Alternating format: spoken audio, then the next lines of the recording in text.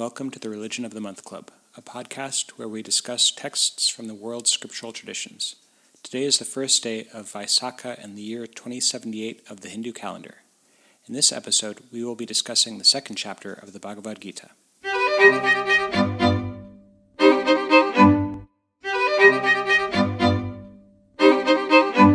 For this first round of episodes, I've been focusing either on the first chapter of the first book of a sacred text, or on a self-contained book.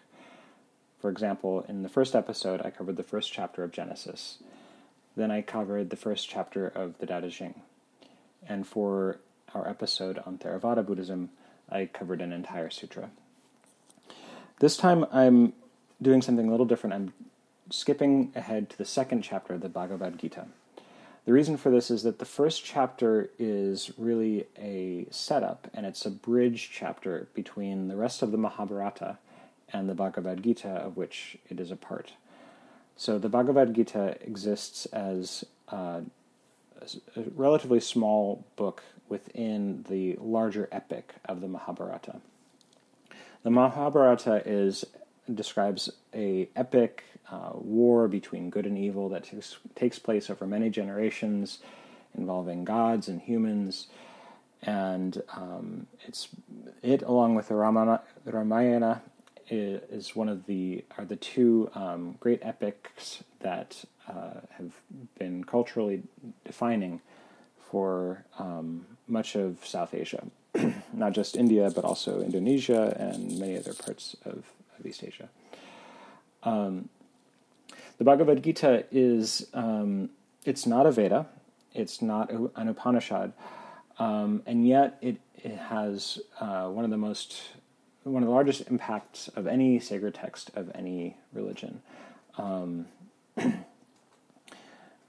Many people have come across the Bhagavad Gita in the form of the Bhagavad Gita as it is, which is published by the I forget what it's called, but they're commonly known as Hare Krishnas because they sing Hare Krishna a lot. But it's influenced everywhere. It has influences everywhere. So I'm skipping the first chapter because the first chapter really just describes the war that's taking place, which is not really central to the message of the Bhagavad Gita. It's important that the Bhagavad Gita it's significant that the Bhagavad Gita takes place in the midst of this war. And as you'll hear in the beginning, you hear Arjuna complaining or lamenting to his chariot driver, Krishna, that he doesn't want to go to war. He doesn't want to go to war because he knows the people on the other side. They're his extended family. They are people who he has great respect for. And so he's having trouble dealing with the fact that he is supposed to go to war and fight and likely kill these people. And I will leave it at that. This chapter is a lot longer than most of the passages that I've been reading so far, so I'm only going to read it once, and then I will follow it with my commentary. Sanjaya said, "To him who was thus overwhelmed by compassion, whose troubled eyes were full of tears, who was deeply depressed, Madhusudana spoke these words. The beloved Lord said, 'From where does your weakness come at this time of crisis? It is not befitting the noble-minded, nor does it lead to celestial realms. It causes disgrace, O Arjuna. Do not yield to this weakness, O Partha. It is inappropriate for you. Relinquishing this poor faint-heartedness, stand up, O scorcher of the enemy.' Arjuna said, 'How shall I, in battle against Bhishma and Drona, O Madhusudana, fight back with arrows against those who are worthy of my respect, O slayer of the enemy? Indeed, rather than slaying greatly revered gurus, it would be better to subsist in this world by begging for alms. For slaying such gurus, though they desire selfish gain in this world, surely would taint with their blood any pleasures I might enjoy. And we know not which of the two is better, whether we should conquer them or they should conquer us. For having slain them, we should not wish to live. They who are standing here before us, the sons of Dhritarashtra. My very being is afflicted by a piteous weakness of spirit. My thoughts on Dharma are completely bewildered. I ask you, tell me what is definitely better for me. I am your student. Instruct me, for I have offered myself unto you. Indeed, I cannot foresee what would dispel this grief that is drying up my senses. Even if achieving an unrivaled, flourishing kingdom on earth, or the sovereignty of celestial beings. Sanjaya said, thus having spoken to Hrishikesha, Gudakesha, the subduer of the enemy, said to Govinda, I shall not fight. Having spoken thus, he fell silent. Hrishikesha, as if about to laugh, O Bharata! In the midst of the two armies, spoke these words to him who was feeling despondent. The beloved Lord said, You have grieved for that which is not worthy of grief, and yet you speak words of profound knowledge. The learned grieve neither for those who have passed on, nor for those who have not departed. Never truly have I ever not existed, nor you, nor these kings who protect the people, and never shall any of us ever cease to be, now or forevermore. Just as the embodied, while in this body, passes through childhood, youth, and old age, so also the embodied attains another body. The wise person is not bewildered by this. Certainly, contact of the senses with matter, O Arjuna, which results in cold, heat, happiness, and suffering, comes and goes, and is impermanent. You must strive to tolerate this, O Bharata. Indeed, the person whom these do not trouble, O best among men, the wise, for whom suffering and happiness are the same, that one is prepared for immortality. Of the impermanent, one finds no being, one finds no non-being of the permanent. Indeed, the certainty of both of these has been perceived by seers of the truth. Now, know that to be indestructible, by which all this is pervaded, no one is able to bring about the destruction of the ever-present. These bodies, said to have an end, belong to the embodied, which is eternal, indestructible, and immeasurable. Therefore fight, O Bharata. One who considers it, that is, the self, a slayer, and one who thinks it is slain. Both of these fail to understand. It does not slay, nor is it slain. It does not take birth, nor does it ever die. Such a being has never come into being, nor shall it ever come to be. It is unborn, eternal, everlasting, and primeval. It is not slain when the body is slain. One who knows this, to be indestructible, eternal, unborn, and ever-present, how and whom does that person slay, O Bharata, and whom does that one cause to slay? As a person abandoning worn-out garments acquires other new ones, so the embodied, abandoning worn-out bodies, enters other new ones. Weapons do not pierce it, fire does not burn it, and water does not moisten it, nor does wind wither it. It cannot be pierced, it cannot be burned, moistened, or even withered. Eternal, present everywhere, stationary, immovable, it is everlasting. This self is unmanifest, it is inconceivable, it is spoken of as unchangeable. Therefore, knowing this to be so, you should not grieve. Further, if you think of this self as always being born or always dying, even then, O mighty arms, you should not grieve for this. Indeed, for one who is born, death is certain, and for one who has died, birth is certain. Therefore, since this process is inevitable, you ought not to grieve. Unmanifest are the beginnings of beings, manifest are their interims, O Bharata.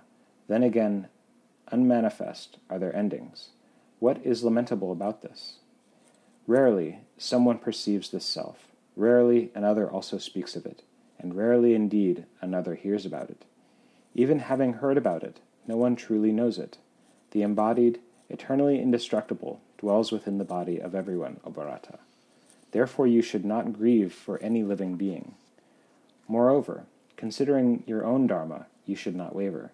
Truly, for a warrior, nothing better exists than a battle fought according to dharma. And if by good fortune what is gained is an open door, to the celestial worlds. Happy are the warriors, O Paratha, who obtain such a fight. Now, if you should not undertake this battle, which is in accordance with Dharma, then, abandoning your own Dharma and reputation, you shall meet with misfortune. Also, people certainly will speak of your undying infamy, and for one who has been honored, such infamy is worse than death. The great chariot warriors will believe you have retreated from battle out of fear, and among those who once held you in high esteem you shall come to be taken lightly, and many unspeakable words your enemies will speak of you, deriding your ability. Now what could be greater misery than this? Either having been slain you shall reach the celestial world, or conquering you shall enjoy the earth. Therefore rise up, O Kaunteya, acting with firm resolve for battle, acting the same in happiness and suffering, gain and loss, victory and defeat, then prepare for battle. Thus you shall not suffer misfortune. This discernment has been explained to you in the philosophy of Sankhya. Now hear about this in the practice of yoga. Be absorbed in yoga, with discernment, O Paratha, by which you shall throw off the bondage of action. Here there is no loss of effort, nor is any diminution found. Even a little of this Dharma delivers one from great danger. Discernment that is resolute in nature is singular in the world. O descendant of Kuru, for many-branched and endless is the discernment of those who are irresolute. Those who lack understanding speak this flowery language, delighted by the words of the Vedas, O Paratha, declaring, "There is nothing else." For the self full of desire, whose intent is on the celestial world, this flowery language bestows another birth as the fruit of action.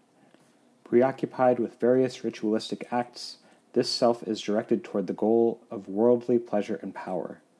For those attached to worldly pleasure and power, whose thoughts are stolen away by this flowery language, discernment that is resolute in nature is not discovered in perfect meditation. The domain of the Vedas is the three essential qualities. Be free of these three qualities, O Arjuna, beyond duality, always established, in pure existence, beyond acquisitions and security in possession of oneself. As much value as there is in a well, when all about it waters flow abundantly. Such is the value of all the Vedas for a Brahman who has realized knowledge. It is in action alone that you have a claim, never at any time to the fruits of such action. Never let the fruits of action be your motive. Never let your attachment be to inaction.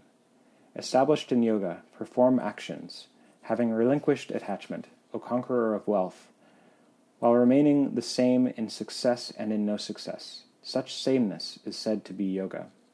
Still, action is by far inferior to the yoga of discernment, O conqueror of wealth.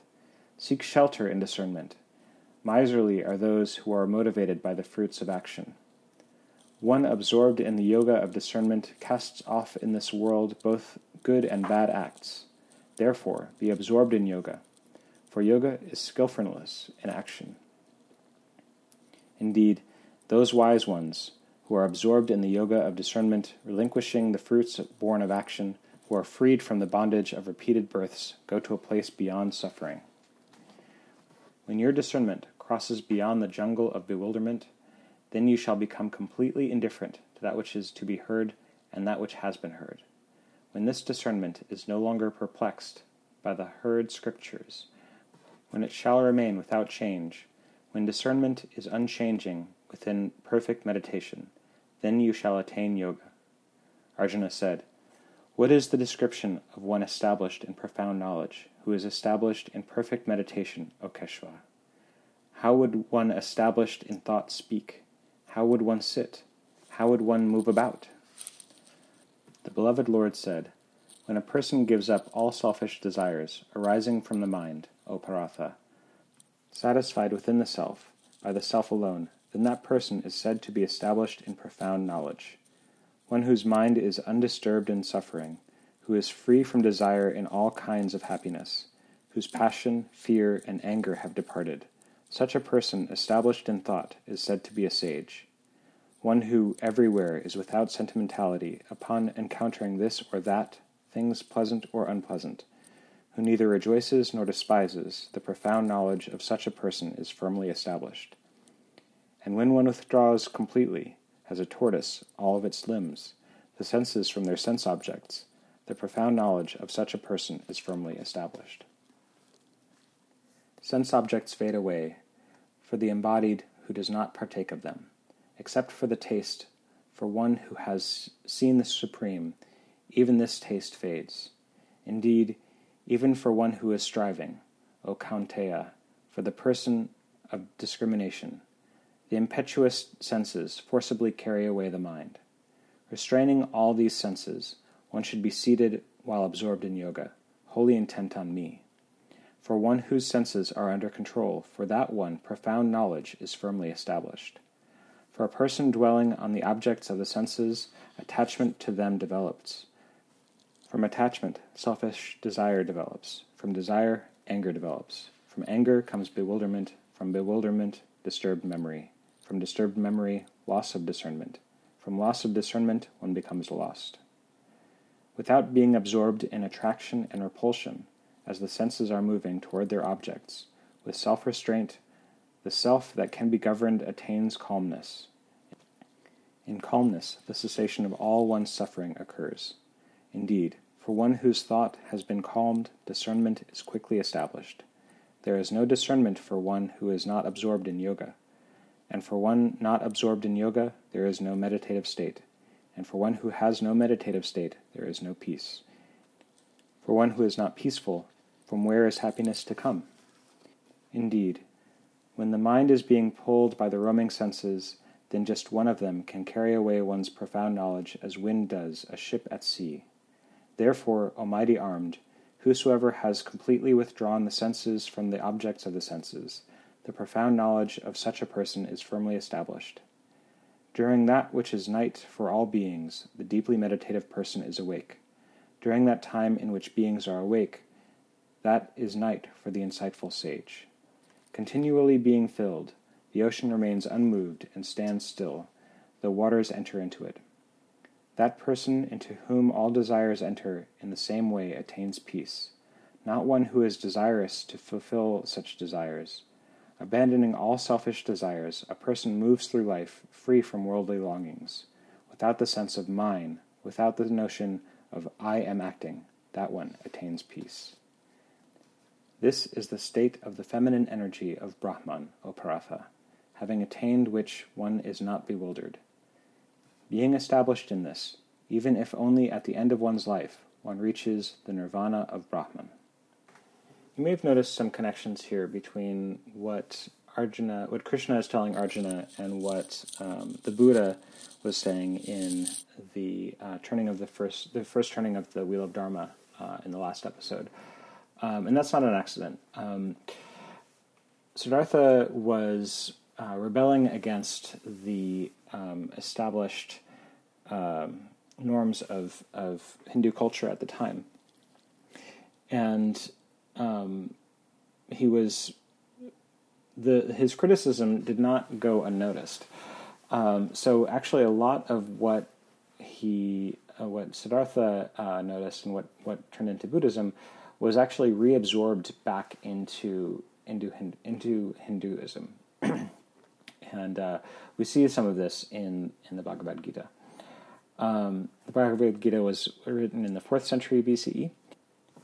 Now, one of the things that people often struggle with the Bhagavad Gita is this very first section where Arjuna says that he doesn't want to kill essentially his extended family and friends. And Krishna says, no, if you don't do that, you will be, people will think that you're a coward. You will not be fulfilling your dharma. And this seems to fly in the face of the Hindu ethic of ahimsa, which is to do no harm. And in a way it does contradict that. And the way that Krishna explains it is he says, well, no one really ever lives or dies because we are all eternal. And this is, this can be a comforting thought in some ways, but it also can be a dangerous thought, or it could be a dangerous thought. I've heard it said that samurais in Japan were very fond of Zen for a similar reason, because it basically taught them that everyone's already dead. So there's nothing wrong with killing people. And it sort of comes across as very sociopathic in a way. However, I think that if we think of it in terms of, as maybe don't take it quite so literally, take it as a parable. A parable may be taken to its extreme, which is a common theme in East Asian literature. Is to take these teachings to the extreme. Now, hopefully, you won't be called upon to murder anyone, although if you are in the armed forces, you very well might be. But the idea of having to do something that causes suffering is often a situation that we may in fact find ourselves in. I became acutely aware of this when I had a child, and I realized at a certain point that the best thing for my child was sometimes to not respond to her cries. This was when we were trying to sleep train her. That to respond to her cries did nothing for her, really, and it did nothing for me. It did nothing for anyone in our family. It only perpetuated the problem, that she needed to learn how to go to sleep by herself.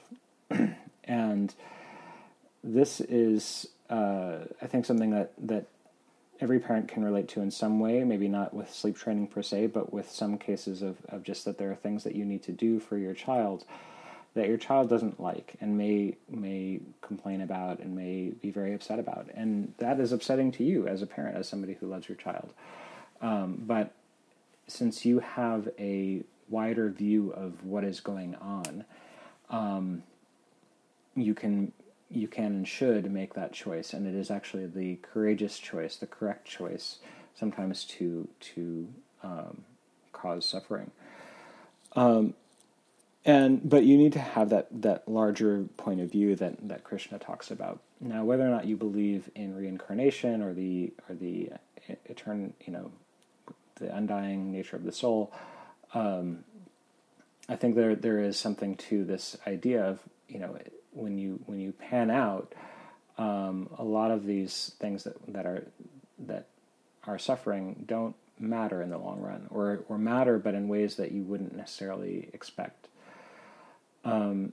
So the rest of the book of the Bhagavad Gita, which the rest of this second chapter goes into to some extent, and then is elaborated further in the rest of the chapters, is essentially, one might say, is how to attain that point of view, that consciousness, that raised level of consciousness that is able to perceive what's really going on, and to become detached from the suffering that's happening right here and now. So he talks a little bit about the Vedas. He also talks about, is very critical of people who basically just repeat these flowery words, and who don't have real understanding. This occurs in the Gospels as well, where Jesus criticizes the hypocrites, I think it was the Pharisees, for knowing the law but not really understanding the spirit of the law. So here, Krishna is kind of doing the same thing. Krishna is considered to be an avatar of God. In most traditions, I've seen him thought of as an avatar of Vishnu, who is the preserver of the universe in the triumvirate of Brahma, Vishnu, and Krishna. Brahma, Vishnu, and Shiva. Brahma being the creator, Vishnu being the preserver, and Shiva being the destroyer. Shiva, all these gods, of course, have many aspects, and should not be understood only in terms of that. But that's something that a lot of people have heard of, so I thought I'd mention that. Interestingly, I have heard from one tantrika, a Shakta tantrika, so that is basically a goddess worshiper,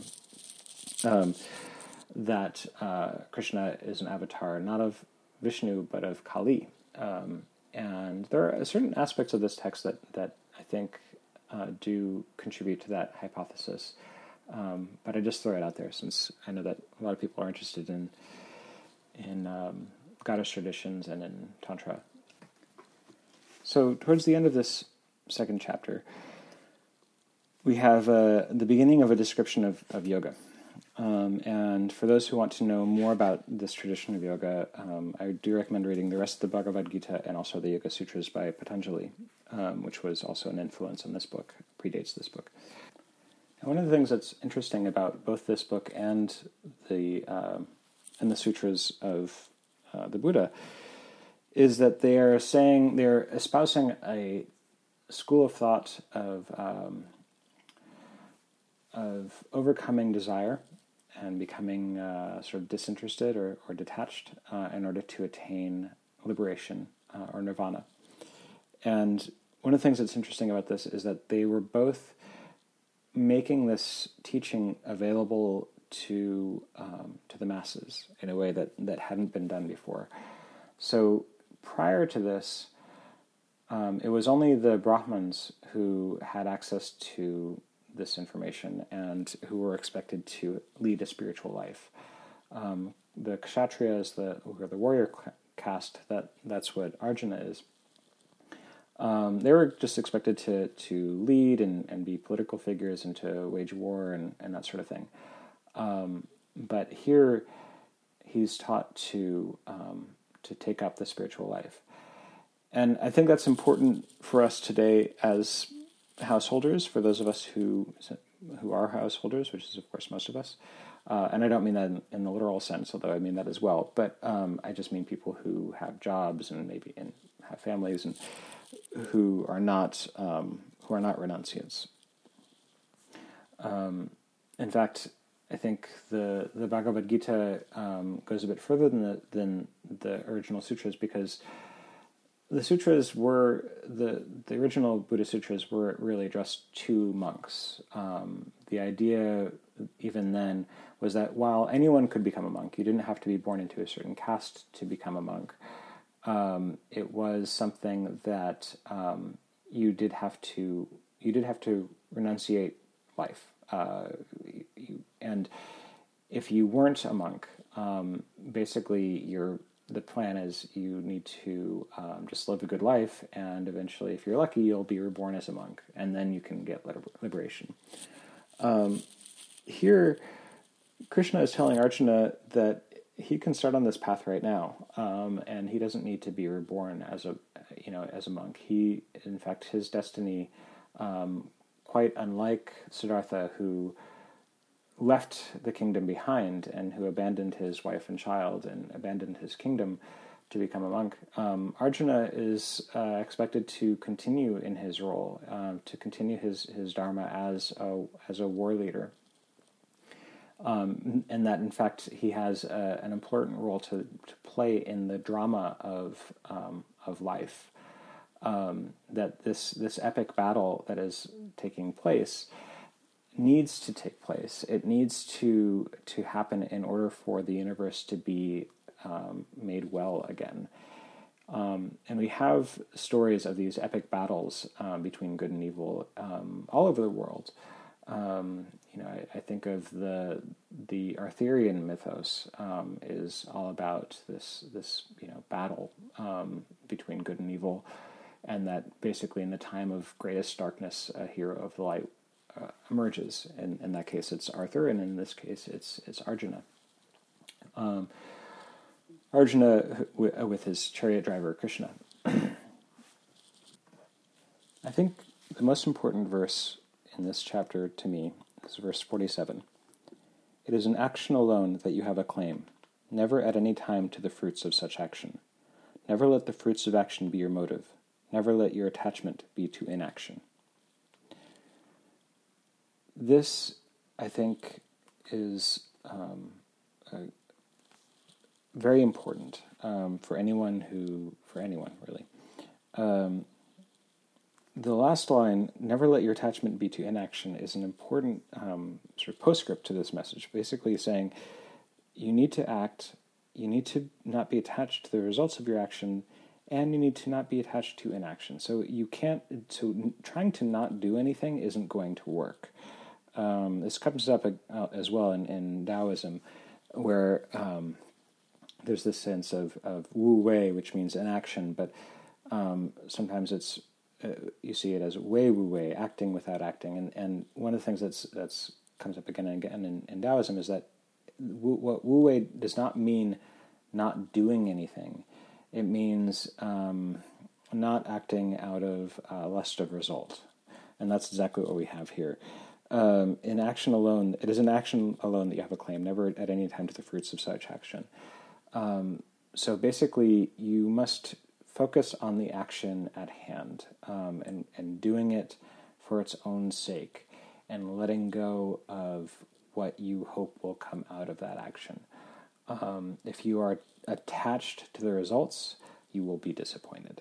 And you will be very frustrated. And I think that comes up again and again just in life, where we often do things for some other purpose. We do things to fulfill a goal. And we end up focusing on the goal instead of the thing that we're doing to attain that goal. And if you do that, I think you're not going to be happy. You're going to be constantly seeking after the next carrot, right? Whereas if you are focused on the action itself, it doesn't mean that the result doesn't matter, but just that should not be your motivation as much as possible. Of course, sometimes we have to do things for the goal. You have to work to make a living, to feed yourself. Hopefully you can find a job that you can get some pleasure out of, some enjoyment out of. But everybody, well, not everybody, but most people need to work in some way in order to make a living. But if you can try to find a job or try to find a path that is fulfilling in and of itself, and also provides you a livelihood, that is definitely the best way to go. But again, not to be that goal of trying to find your vocation or trying to find the perfect job or whatever can fall into this trap in itself. Suddenly you find yourself looking for this, doing everything in order to set yourself up for this perfect job that you're going to have. And again, it only leads to disappointment. And I speak from experience in that regard. Many times I've tried to pursue careers that I thought would be great, and on the way found that I was really unhappy. And I've come to realize that it's just a matter of just focus on what's here and now, and try to do what's best in the doing, as opposed to the fruits of the action. So with that, I'll conclude this episode. Thank you very much.